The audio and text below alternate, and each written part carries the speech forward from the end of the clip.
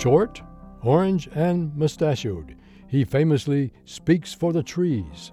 He's the Lorax, one of Dr. Seuss's most beloved characters, known for his environmental activism.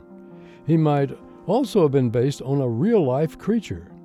That's the premise of one study, which proposes that this sort of a man, described as shortish and oldish and brownish and mossy, could have been inspired by the potos monkey. In 1970, Dr. Seuss, real name Theodore Geisel, took a trip to Kenya.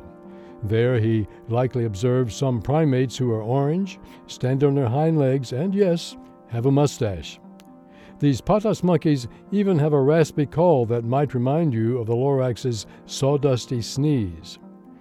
The study's researchers took this comparison one step further, using facial recognition software to compare the Lorax to possible real-life inspirations. The results? The Lorax looks an awful lot like a blue monkey or a potos monkey. What's also interesting is that potos monkeys get their food from whistling thorn acacias, which resemble some old truffula trees in the book's illustrations. In the story, the truffula trees need the Lorax to protect them, but maybe, like the potos monkeys living off the acacias, the Lorax needs the truffula trees too. This could mean that the Lorax had a symbiotic relationship with the truffula trees, the study says.